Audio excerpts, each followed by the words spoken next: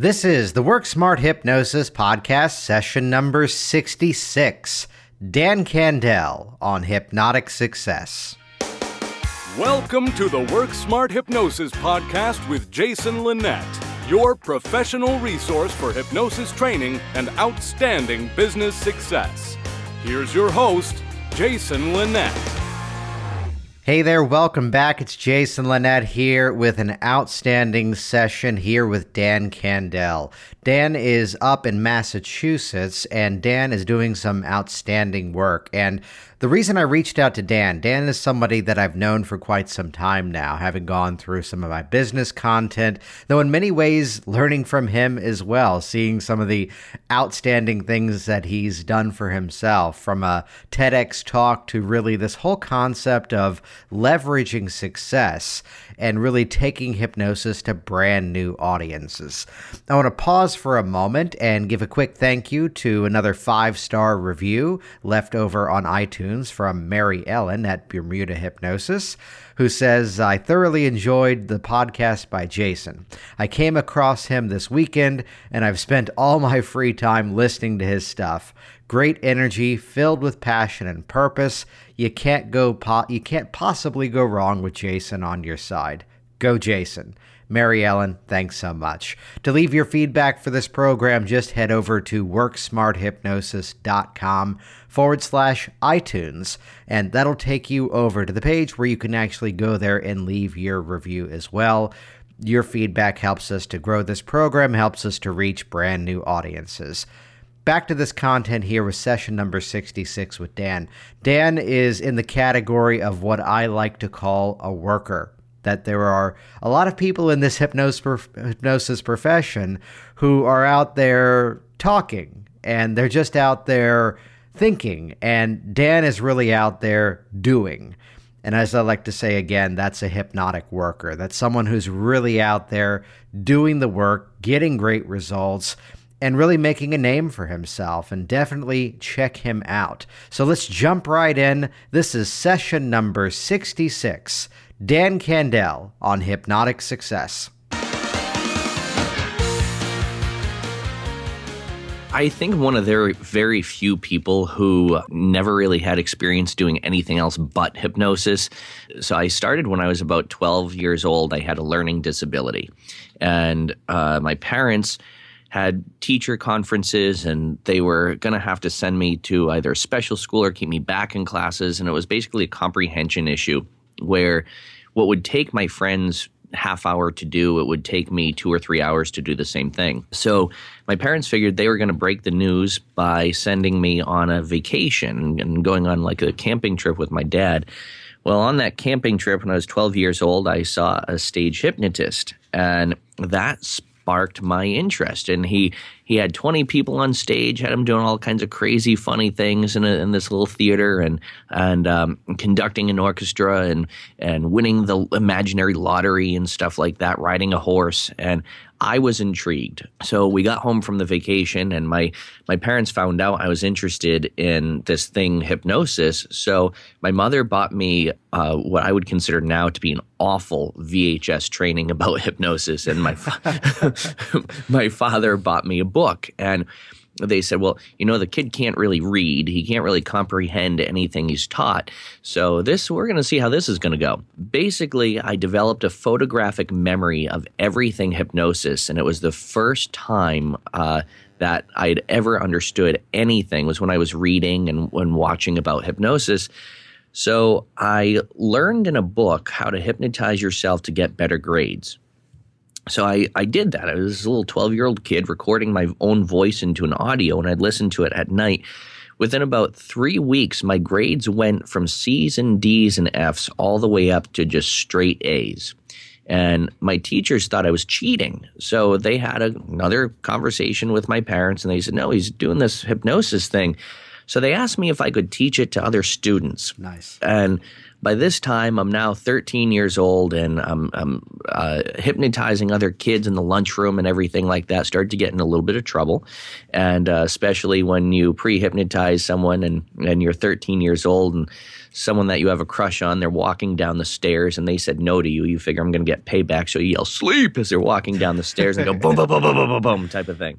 So my parents and my teachers found a course, and it was the Ultimate Stage Hypnosis course by Jerry and Tommy when Orman was still doing it. And I went to this course, and I was so young, my mother had to go with me, and she sat in on the course as well. And from there, that course gave me a really good foundation. But I was still so passionate. I wanted to learn more. So I started to take more courses and started doing stage hypnosis shows when I was 14 years old. And then when I got to college, one of my professors said, "Hey, I hear you do hypnosis." And he was a psychology professor. He said, "Can you use hypnosis to motivate my students to do better?" And I said, "Yeah, sure." So I thought he was joking with me. So I hung a sign outside my dorm room that said, "Get hypnotized, get A's." And then some smartass wrote on the bottom of it, $10 a person. So I go to lunch, come back to my dorm room, and there's 50 people lined up outside my dorm room with $10. And so I'd hypnotize 5 people at a time. Well, the thick of the story is word spread. And I went to a college where there's 14 other colleges in the area that all network. And other schools started to bus their students and athletes to my dorm room. So I'd hypnotize 5 people at a time. Then I had to take it to the classrooms and hypnotize 20 or 30 people at a time. Within 3 weeks, I made $25,000 from hypnotizing students and athletes out of my dorm room. So that's basically, then I'm like, hey, dude, you can make money with this. And you can help people with it at the same time. So I no longer charge $10 a person. It's now 15. It's now $15.50. Yes. So with inflation. So yeah, that's kind of how I started. And now to date, and people challenge me on this, but to date I've hypnotized about 75,000 people. I've opened for rock stars, have a very successful practice in hypnosis in Massachusetts, and hired other hypnotists to work with me and everything like that. But success didn't come overnight. I've been doing this since I was 13 years old, and there are some nights where I hypnotize an audience of 500-600 people in a group, and then there's other times where I'll just hypnotize one person in my office. So it built. It definitely built. And I always ask myself, if you had to go back and talk to the 13-year-old you or the 16-year-old you, what would you tell them? And it would be, holy mother of God, you just wait. But I'm still at a level where I'm still building to get to the next level. So it's honestly, it's been an honor and a privilege to be a part of this profession. Yeah, let me rewind back for a moment. What was it that you were going to college for? I was double major in marketing and psychology, so I can screw with your mind and sell you something. Nice. So it works hand in hand, works really well now. Yeah. So then, just to get into specifics here for a moment, you're working with fellow students. There are people coming to you from other universities. What kind of tactics were you using in those sessions and those group seminars you were doing then? I would work with 5 people at a time in my dorm room originally. I would have one in my bed, one in my roommate's bed, one on the floor, and 2 in the dorm chairs. My roommate would come in. He'd think I was having an orgy of some sort. He didn't know what the heck was going on. But basically what I would do at the time, because this is what I knew, I'd do like a 5-minute progressive relaxation, and I would basically tell them, just direct suggestion work, when you sit in front of your exam, I want you to visualize yourself feeling confident, and I want you to visualize yourself walking out of the room knowing you've already knowing you've aced the exam. And then I would talk to them about improving their memory, and when they do study, they are going to have to put in study time, but they're going to be cutting their study time in half because their memory is going to improve, their focus and concentration is going to improve. And I've stuck with that theme. Even when I do my shows in high schools, learn how you can cut your study time in half. And that has been a theme in my sessions and in my shows. So it just started off with progressive relaxation for about 5 minutes, direct suggestion work, and it worked. And the reason why I know it worked was because people would come back for every exam and they'd bring their friends. Mm-hmm. So what was 50 people lined up outside my dorm was then 75, was then 100, was then people busing their students and then their athletes. And their athletes, I would just do basically a visualization technique and a mental rehearsal, and wham, bam, thank you, ma'am. Like it would turn losing teams into winning teams because the football team at my college sucked. So, so it was a big thing to get them doing better. And that's what we all strive for, is to help improve. And that's what I really enjoy doing, is high performance work. And it's a theme that's popped up several times here in various interviews or even things that I've talked about of, as we start, we often begin with this almost fearless nature to ourselves, that we don't yet have that tendency to think of all the reasons why it's not going to work. And the thing to really highlight is just how simple yet profound that approach was, and that's part of its strength. Rather than getting caught up with all these other streams of where the process could have gone, you drilled it down to the basics of, let's get them into a clear state of mind, let's boost that confidence, let's improve their study habits. Yeah, exactly. And confidence is a big key with people. Relaxation is a big key with people. And I mean, some people don't understand just the benefits of what 5 minutes of relaxation training a day can do with you. And it's fascinating to see where people are feeling more empowered, inspired, where they can focus their attention more, and even people who have ADD or ADHD, and they can still focus their mind. It's just what they choose to focus it on in that moment. So when you teach people tools and techniques, how to focus their attention on their business, or how to focus their attention on a book that they're reading, or on their relationship, or on their personal or professional life, you see how things start to develop and unfold for people, where they're literally feeling more productive, more empowered, more inspired to do what they need to do in order to accomplish and achieve their full potential. And really to take that focus and pay it towards the right things as well. Right. Exactly. Here's a client session that I had this morning that it's the example where here are all these things that have done exceptionally well in the last week, yet it's just that one little thing. And that one little thing was perhaps every reason why, from her respect, I thought this would have gone so much better. Yet we kind of had to begin that session with that moment of, you have done this, the scale is down this many pounds, you have gone to the gym this many times, this is how excellent you're doing. And it's that game that people would often play with themselves, as to, here's every reason why I can't. And to take that task, call it mindfulness, just call it better focusing, and just put that perspective where it needs to be. Right. And when people have that ability to focus on the right things that push them forward instead of those things that hold them back, they're going to look at you and they're going to think you are a god, because you've helped them with this. But then we have to remind them we're just a facilitator in the process. Unless you're like I was when I was 13, you actually thought you had magical powers. But you see the progression where a lot of younger individuals are getting into this profession. And there's sort of a new generation that's happening. There's a paradigm shift that I notice happening in hypnosis now, where people are starting to shy away from the progressive relaxation and the direct suggestion work. And that's where I see people even in my shows, where I watch videos from when I did things when I was 13, 14 years old, and I watch videos of the way that things are done today, and narrowing it down to a science and a format, and understanding not just the script and not just doing a script, but understanding why things work and understanding the ins and outs of the language that we use. And I used to think language wasn't important. I used to think, as long as you can just have someone close their eyes and relax, then that's it. But it's not.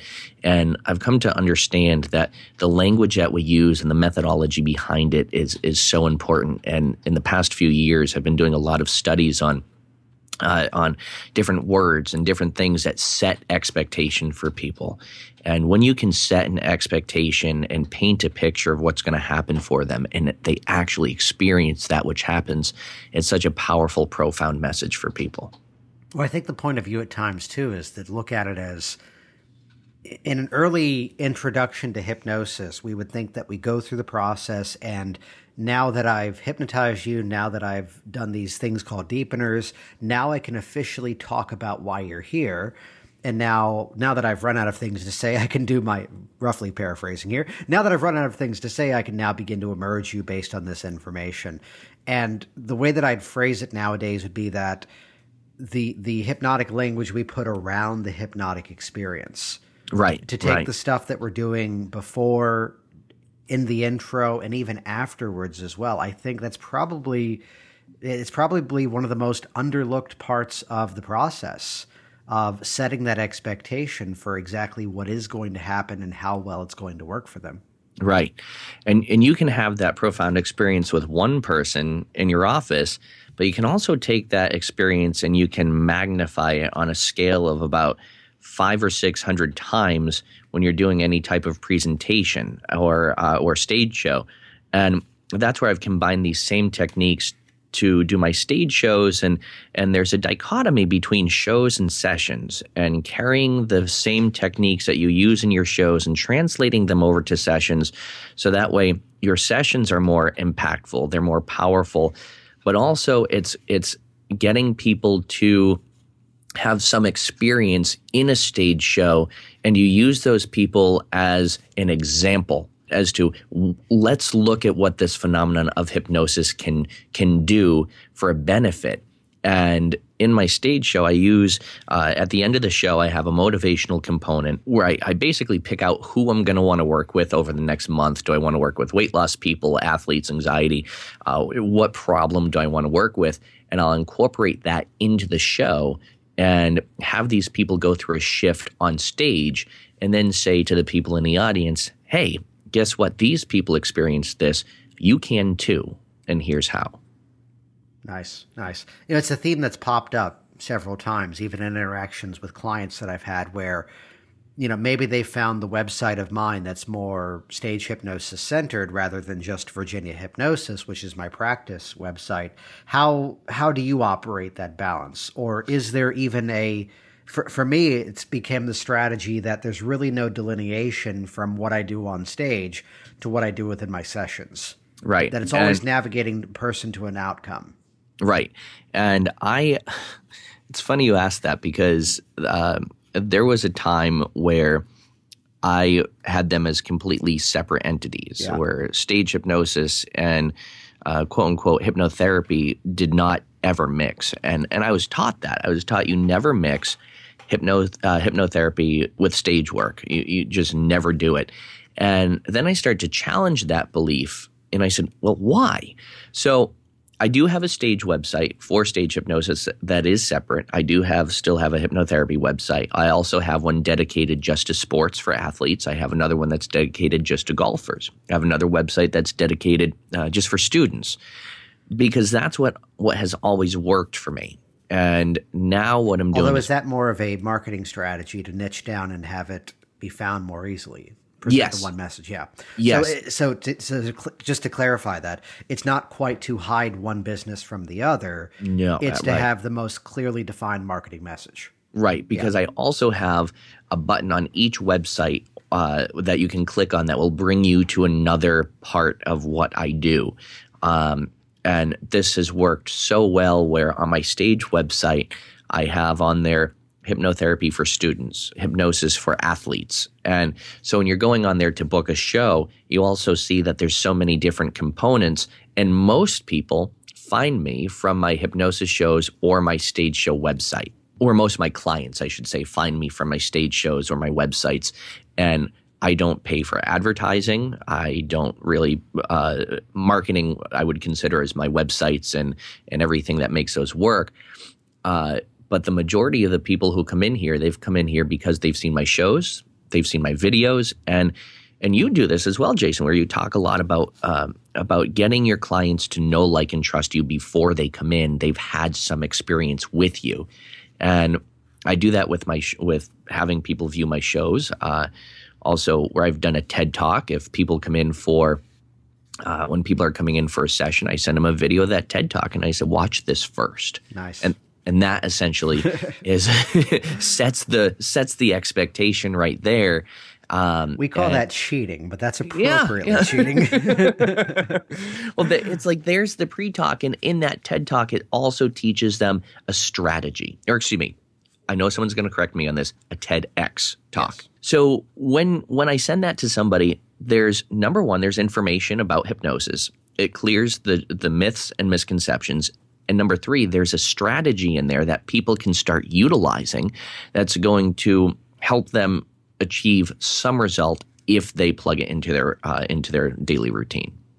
And just to unpack that a little bit further, so here's a moment where we could just simply put the information on a website, and as I like to remind people, most people are not going to read it. Some will, most won't. We could also then just simply do the talking head video. We could do something of that nature, but here's what you're doing there, which immediately delivers credibility, immediately delivers the authority, and immediately then provides some of that influence. I mean, right out of Cialdini's book, Influence, the whole law of reciprocity, that you're teaching somebody something in that moment. So the dangerous follow-up question here seems a little bit out of left field here, but do you have a major issue with no-shows in your office? Never. And I bet you don't. And this exactly is what we're talking about here. Right. Because again, you are providing the user experience before they even come into your office. And if anything, they're just further validating, wow, I have made the right decision. This is the place I want to go. Right. And there's one more thing that I attribute to why I do not have no-shows, and that is I put every single client through what some would call a free consultation or a strategy session or an intro session. I call it an interview. And in those sessions, I let it be known, hey, look, I get dozens of emails every single day for clients, and I really do. When I do my stage shows, I usually do about 3 shows a week, and I have a lead. I use those as lead generation. And I'm getting people's information. My office assistant enters in all the data. So people are signing up for like the free thing at my shows. And that's basically my marketing strategy if I'm low on clients sometime. But that I'm not really ever low on clients anymore because of this, because of those lead generation machines. But when I have these conversations with people, I ask them, why should I accept you into my program? And what are the benefits? What do you think the benefits are going to be of you and I working together? And this also eliminates people asking for discounts. I had a gentleman the other day. He came in and said, Dan, this process is kind of expensive. I don't know if I can afford it. I said, look, I understand. However, I need you to see the result, and I want to know why I should work with you versus the other guy I just told to go to, I just referred out to somebody else. Why should I work with you? And that translated the entire process where he was saying, well, here's why I think we would be a good fit. And it puts the ball in their court where they're now painting the picture to me as to why we'd be a good fit. And I use that in our sessions as well. And then I think it's Don Motton that coined this phrase, then where not only two friends working together to create a common goal, there's an expectation set that, wow, a lot of people contact this guy as a facilitator of change, and he has the luxury of choosing who he wants to work with. No, I mean, it's excellent because here's a moment where I had a call just like that yesterday where it's someone that the first thing is, I've never done anything like this before, so I don't know what to expect, was the first thing that she said. And when I got down to this is how many sessions, this is what the program is, this is what the investment is, suddenly it was this moment of, well, for that rate, why don't I get this? Why don't I get this? Why don't I get that? An option for additional sessions, custom recordings. And I just got to politely turn the tables back to go, I thought you've never done this before. How do you know to ask for those things? And not to play the Mad Magazine snappy answers to silly questions game, but in many ways pointing out, here's what I do that's different. And the biggest respect came from the moment where I just said, everything I've quoted to you is based on what I have found to be the most effective with my clients. Right, exactly. This is how I found it works best, and this is the reason you were talking to me. Right. So if this is something you don't feel is a match for you, then I can highly recommend several other people in the area. And it's not meant to be that moment of, in marketing, what's called a takeaway sale, where you take the keys away and, well, I guess you don't want the car. No, it's not meant to be that. Yet it then, as your story goes, it kind of turns into that, because then it puts that authority back on them, which is in many ways, again, back to that phrase of providing that user experience. This is where they want to be there. This is where they need to be there. This is where it's going to take it out of the, it'd be nice to create this change, to that I must make this change mentality. It does. And when I work with other hypnotists, I always ask them, who do you want to work with? Who is your dream client? Like, give me a name. And who's your dream client? And so let's go hang out where those clients hang out, and let's set the frame, because there's a really important concept of setting the frame. And in that, you have to position yourself as some sort of expert. And I firmly believe that if one day goes by where I walk in my office and I say, oh, I really can't believe I'm working with that person again. If that happens, I've done something wrong. Yes. And people have slipped through the cracks before. that was about to be my follow-up question of, have you had that moment before? Yes, I have. And what are their names and mailing addresses? Yeah. Well, it causes you it's to... just you and me here. It's just you and me. Yeah, I wonder. Yeah. It causes you to reevaluate what you're doing, and it causes you to filter out those people. Now, those people, does it mean that hypnosis isn't the right fit for them? No, it doesn't. It just means that maybe we're not the right fit for each other. And there are ideal clients, and a lot of them I filter out already when I do my shows, because at the end of my hypnosis show, I say, ladies and gentlemen, up here we have 20 people who, without them, we wouldn't have a show. So for a thank you to these people, I am going to do a motivational session with them that's going to help empower and inspire these people and help them achieve their goals that they have set for themselves. Now, this is a free session. Essentially, they're getting a free session up here on stage in front of everybody. And when you come in my office, it's $200 per session. And I'm usually seeing you for a course of 4 to 6 sessions. So it's an investment of $800 to $1,200. Boom. Mm-hmm. That right there just set the frame.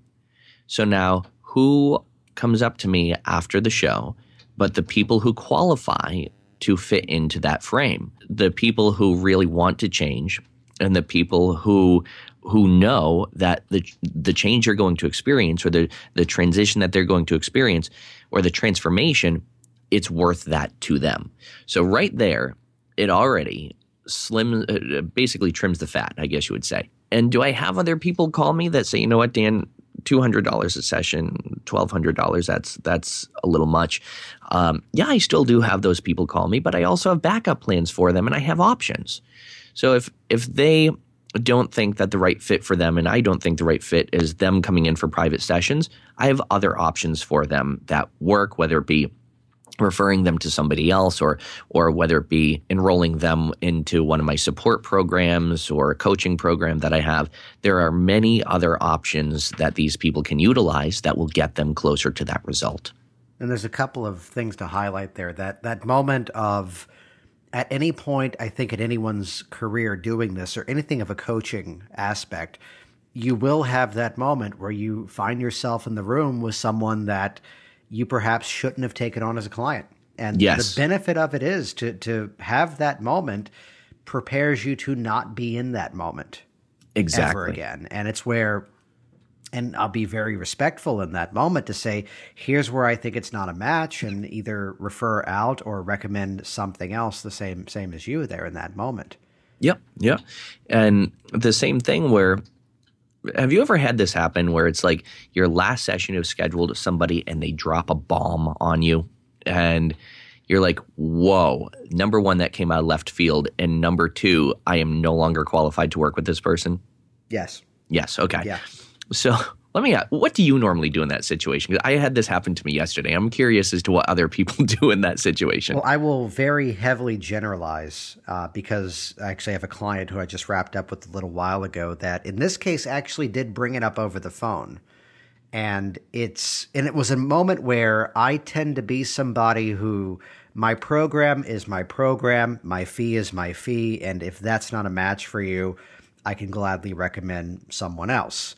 And I've got a ton of people. I mean, I'm in a very populated area, as are you, and it's easy to make that referral elsewhere. And often, even better, hype up the reason why that person is a better resource. And I'd be very open and repeat this story, yet, of course, generalize some rather sensitive details, though it's a moment where someone called and she had this goal of creating a change involving her health and, quote, I have this specific condition. And it's a moment, though, where a local hypnotist said to this person, you can't do hypnosis because you have that. Right. Which I heard that, and I am someone who will do everything I can to find, and let me drop a name, Larry Ellman would say this is disgusting that I can do this, the ability to spin something to be the most positive phrasing possible. Which means if you hear me say a negative, buckle up, it's going to be good because it is bubbling at the back surface. So it's that moment, though, where I just had to say it's generally in my position to phrase things in the most positive way. However, I do have to intervene and say what this individual told you is completely wrong. And I will not apologize on behalf of that individual, but I will apologize on behalf of my profession. Because you should not have heard that. However, here's the edit on that. So I did go through a bit of a chain of events. The letter sent off to the doctor. They signed off. I see no contraindication. Now she's in the office and we've been successful together. And I've had several of those at the same time. So admittedly, even if someone did have access to my calendar, it wouldn't reveal anything. But it's that moment of catching it at its core. I'm often the exception would be the exact scenario that you mentioned where suddenly they're in the space with you and then it reveals in the room and you're about to jump into that session and it's that, oh, well, that's new kind of moment. That's kind of the scenario you found yourself in? Not that it was new, that it became, it could have become increasingly dangerous to work with this person. I got to ask details. Dangerous how and in whatever way is appropriate to share.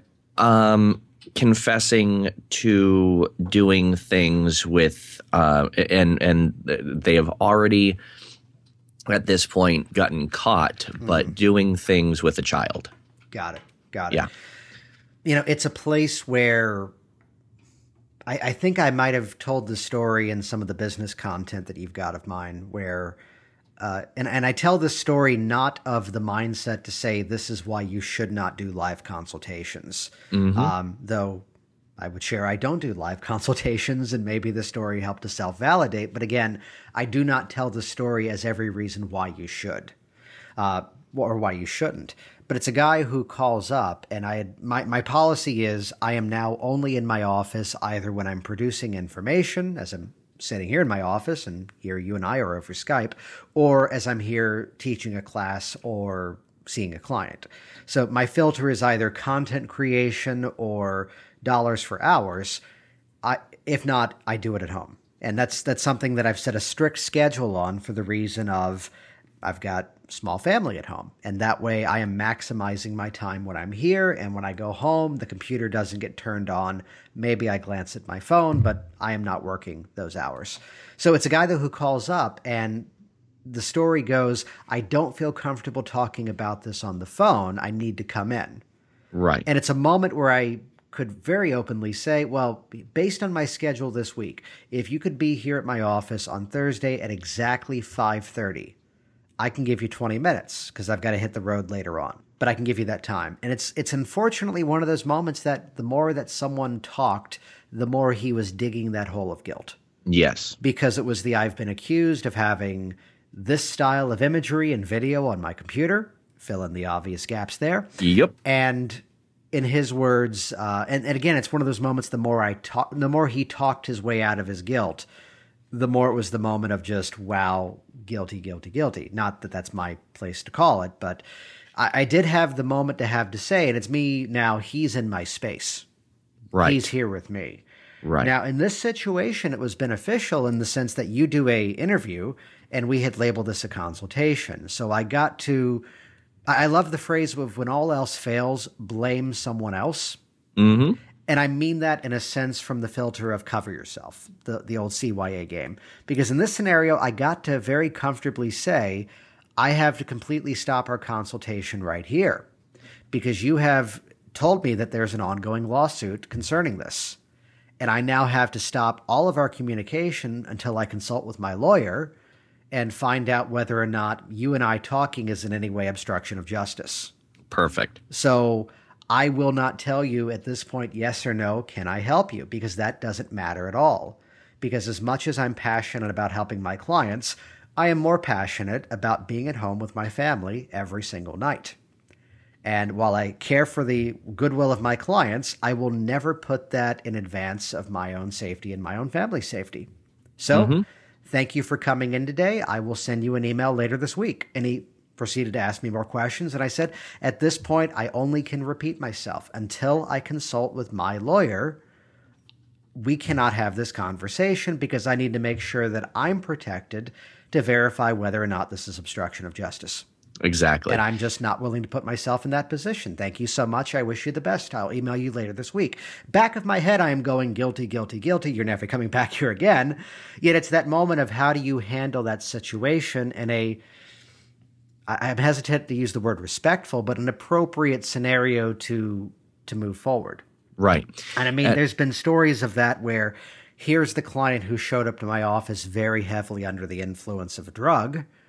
And luckily in that office location, it became hey, it's kind of dark in here. Let's go outside for a moment. Right. And when we're now outside in public, that's when it had to turn into, you are going to call a taxi or someone to come get you because you're in my neighborhood. Yes. If you get into your car, I will call the police on you. You're in my neighborhood. And we never did the hypnosis or anything that day. The end of the story with the guy with the information on his computer was a moment where I did actually call a past client who worked in the division of whatever city it was, in that specific office, tracking people who were guilty of these things.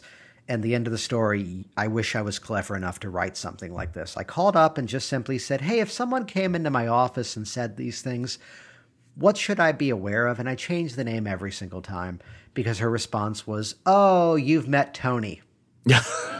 And it's just like the perfect ending to that story to go, oh, because they had already apprehended. I was not the only one, it turned out. So, and that's where my strategy basically is I'm going to find a acceptably respectable way to get you out of my space. Perfect. And that's where I recommended that we no longer work together at this point because it turns into something where I am no longer the right source of help for that person. And specifically because they turned into somebody who was not the ideal thing that I would want to work on or that I feel comfortable working on. And it goes back to looking for that ideal client. And if that person all of a sudden drops something where they are no longer that ideal client for you, how to handle it. And one of the way I simply handled it was, well, this has nothing to do with smoking cessation anymore. Yeah. And since you've already gotten the result of stopping smoking, and this is completely unrelated, I now recommend that you go and see somebody else. And that's exactly what happened. And we parted ways and everything was fine. But then you just, when they're leaving your office and the door closes, you just kind of shake your head and you go, well, it's another one for the book. Well, I mean, I have two stories that happened about the same time, probably a couple of years back, that one of them ended not positively. The other one ended very positively. One person was here, and it became a moment where she purposefully withheld information on a medical history. So much so that something I had suggested, she goes, well, I can't, what was it? I can't be drinking more water because I'm on kidney dialysis. And I'm looking at her forms and I'm going, you didn't write that. Right. And she purposefully looked at me and said, well, I didn't want to tell you I was on that. Otherwise, you wouldn't take me as a client. Yep, exactly. And it's a moment where I did respectfully hand her back her forms and say, well, then our process here is over with. I no longer feel comfortable working with you. If you are going to withhold information, I am not going to put myself at risk at saying something that's not appropriate for you. Right. Likewise, I mean, the opposite example of that was, here's a guy who was in my office to quit smoking. And I mean, this story really personifies my approach with my clients these days, where he did not write it down. Yet because I have friends and distant family members, that you can sit with this guy and you can tell there's something of perhaps a Parkinson's style going on, something of that flavor that's either diagnosed or yet to be diagnosed. And I'm sitting there and I'm having to take his side for a moment to go, why did he not bring this up? What might not be going on? And it's the second session now he's in front of me, and I'll say it comfortably, the foot's in the door because he threw the cigarettes out at the first session and had not smoked since. And it's at that point to go, you know what, Bill, there's something you didn't write down in your medical history. And again, I wish I was clever enough to script this out, because his response was, it's that obvious, isn't it? Oh. Because basically he's the head of this company and he's doing everything he can to bide his time until when he announced he'd be retiring. Yeah. Now, it's the rare moment where I had video of that session and I had to show it to him because he's tremoring a little bit, he's moving around a little bit, and then we begin the hypnosis session and dude is completely still. And it's the moment as his jaw drops when he sees the video of the previous session to go, in his words, fill in the profanity, blank the cigarettes, teach me how to do that. Right, right. And the session completely sidebarred. We sent a letter over to the doctor and teaching him self-hypnosis. In his words, he could not completely eradicate the movements, yet he had control over it at this point. Right. He could bottle it up. He could get up and give a presentation. So it's where I'd say there's not going to be one specific answer to that question. It's going to be a case-by-case type thing. And it all goes back to, in my mind, I think it all goes back to setting that frame and being professional and always handling these things in a professional manner. Because if you don't have the know-how or the whereabouts to work with these issues, then you have to refer them out to somebody else, but you have to be confident enough to do that and to know when and where to draw the line. And I'm a very firm believer that if there is somebody that, and I know people will disagree on me with this, but disagree with me on this. However, if there is somebody in my office that we do not share the same belief system and it can get in our way of working together, I am no longer the right fit and we are no longer the right fit together, because now there's going to be a barrier. And that has happened a few times where it's not even that we didn't have different views on things. It's just that we could not come to an agreement to disagree on things. And there we no longer were the right fit. So to answer your question that you asked about 25 minutes ago, have people slipped through the cracks where you walked in and you said, ugh. Yes, it has happened. And that's why now, I mean, that's a reason for me, and this might not work for you or might not work for everybody, but this is a reason for me to do a consultation of sorts or an interview, whether it be over the phone or whether it be in the office, because I want to make sure that we are a good fit and I want to make sure they're going to take our session seriously. Well, I mean, the perfect example is the guy who signed up for my class, and you, up until recently for my certification courses, you had to hunt pretty pretty well to find the registration link to pay for the class in full. Because if we're going to hang out for that many hours, I kind of want to talk to you first. Yes. And someone suddenly paid in full, and that link was not very public. And I called the guy up, and I am so looking forward to hypnosis training because I need to start a cult. Wait, what? Fun. Can you give him my number? To his credit, maybe the goal was noble. Members of the family had been swept into one, and his strategy, you got to find some respect to this, was, well, I'll just start my own and pull them back in. Right. So I can kind of get behind that, though it was a moment where I did have to respectfully say, well, it looks like there's been some sort of error in communication, and thankfully I can tell you that error was entirely yours.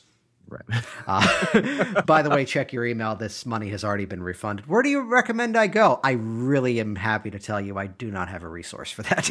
Yeah. It's where, again, if there's a client who is not a fit for me, my phrasing these days will be, at the moment, I do not have a resource to recommend. However, as you find something that helps you out, please give me a call back. That way I'll have something in the future. Right. It's my little bit of a hypnotic suggestion to give them, to tell them something is going to be a fit for you. I just don't have it right now. Right. Exactly. And that's where I'm transitioning in my practice is I only really want to see people now for performance things, for example, business, sales performance, sports performance, and anything not related to that, where it might be weight loss, and anxiety is connected to that, by the way, but where it be something like weight loss or smoking cessation. I have another hypnotist that works with me who I refer those clients to her. And she's very happy to do that. And at one point, there were 7 hypnotists in my parking lot. And 7. And I'm in a little office street park. Battle, though, right? Yeah. Street fight. Yeah, we'd all go out with our guns ablazing and our switchblades, and we'd hash it out. But what we became to learn about each other is we all had certain specialties. So we'd actually, instead of fighting against each other, we'd work with each other and refer people clients and say, hey, you know what? You mentioned something about past life regression. I have taken many people in the famous line. I've taken many people back to what they'd consider to be a past life, but it's not something I specialize in. Why don't you go and see Harry for that? He's in the building right next door. I would get clients from Harry all the time. The same thing with Liz, who's a psychologist and a hypnotist. And I'd say, you know what, this is a little bit out of the scope of my practice. Why don't you go see Liz? And she utilizes hypnosis in her therapeutic intervention. So it became something where we'd all consult with each other. And instead of fighting against each other and having turf wars, it became something where we actually all kept each other busy for quite a while until people started moving into different places, and it became very cohesive. And I've always built my business, Jason, on being genuine, being kind, being caring, and being just somebody that people enjoy to be around. And that's what I think is really important when doing this, is being able to form these connections with people.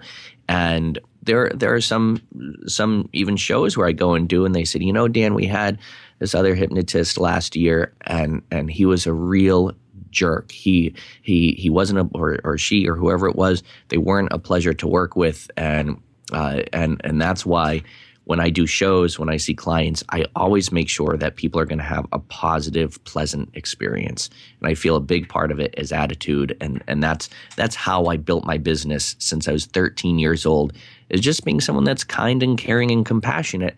But also you have to learn and know when to set boundaries and how to maintain those boundaries. So let's pivot for a moment. I'm curious to hear one of the principles that I find to be the most fascinating in terms of success is that of leveraging, of taking anything that we've accomplished and turning it into an asset. So, you know, my arc of when I got started in hypnosis, doing a very small bar show in Baltimore at one point, and using that to get television, taking that clip, turning that into an entire high school business, taking that client list, turning it into an entire corporate list, taking that list and then launching Virginia Hypnosis and having a packed schedule within the first month, taking the moment of what I've done within my business myself, turning that into trainings and this podcast, taking this conversation, how we're always taking what we've been doing and leveraging that into the next step. So I'm kind of curious to hear the journey of this TEDx talk that you did, and how, even though it's this little video floating around on the internet that's very specifically all about hypnosis, what you've now since turned that into. Yes. So next week, I'm going to El Salvador to give a corporate talk based on how to hypnotize yourself to achieve your full sales potential. So it's a sales team of entrepreneurs. A few weeks ago, I was in Montana, again doing a talk, a training on how to set goals and how to use hypnosis to achieve those goals. And that TED Talk has elevated me up to and kind of put things on a pedestal. And for those of you who are wondering about TEDx talks, if you can do one, find every opportunity that you can to do one, because it's not really about what you get paid, because you don't get paid to do a TEDx talk unless someone is very generous. You do it for free, and to have the logo behind you and to have the professional video. So if you can use that as a platform, and that's what I did, and hey, people picked it out. And you know what the first thing people did, Jason, with that video, other hypnotists did with that video? They critiqued the hell out of it. Oh, yeah. And they said, oh, he shouldn't have said this. He shouldn't have said that. And my response was, where's your TED Talk? Exactly. When you do one, let's talk about yours. And yes, are there things I would have changed in it? 100%. Absolutely. But it's what you do with that talk afterwards. That talk right now actually is not on my website, because I want people to give me their information to get access to it. And I've positioned it so it's not hey, watch Dan's TED Talk. I use this to say, get your free video to learn how to hypnotize yourself to start building a foundation of change. So that's how I've used it to position myself for not just a hypnotherapist, but also as a corporate speaker. And now I'm traveling not only all over the country, but all over the world, basically teaching this message as to high producers are already hypnotizing themselves. They're just calling it something different. I can't say the name of this team, but a very popular baseball team just contacted me to be their mental facilitator, and they saw my TED Talk. I specialize in working with athletes and business people, but I didn't realize this sports team was the one that was calling me. And I essentially said, they said, can you come down and can you interview for this position to be our mental facilitator at this date and this date? I said, well, I can't. My office books up about 6 weeks in advance, and it's 6 weeks from today, and I have 2 events I'm doing that day, and I have 6 clients. And they said, you wouldn't cancel? I said, give me 3 reasons why I should cancel these events or postpone them to go and interview with you. And they said, well, we're the such and such baseball team. If you could cut to my face, I was like, oh my gosh. And I had to call one of my friends and mentors and say, hey, is this important? And she goes, are you kidding me? She said, you'd be stupid to turn that down. So the TED Talk has gotten a lot of opportunities, but each one of those opportunities it's gotten me, I've used that as a platform to build other opportunities as well. Awesome. So where can people find you online? You can find me on my hypnotherapy website, which is MA as in Massachusetts, mahypnosis.com. Or you can find me on my stage site, which is dancandell.com, CANDELL.com, dancandell.com. And there are some great things that I'm putting together for hypnotists and for what you would consider to be lay people as well. So keep your eyes open for that. There is a training I'm going to be teaching on the West Coast very soon about using stage techniques in your practice for people who are consulting hypnotists. So there's some great things that are coming up that I'm very excited about and very excited to teach, because I found that's one of my biggest passions, and that's been a theme throughout my life that has been carried over. Is I love to teach and I love to share information. Thanks for listening to the Work Smart Hypnosis podcast at WorkSmartHypnosis.com. Hey, it's Jason here, and one more time, thank you so much to Dan for appearing here on the podcast.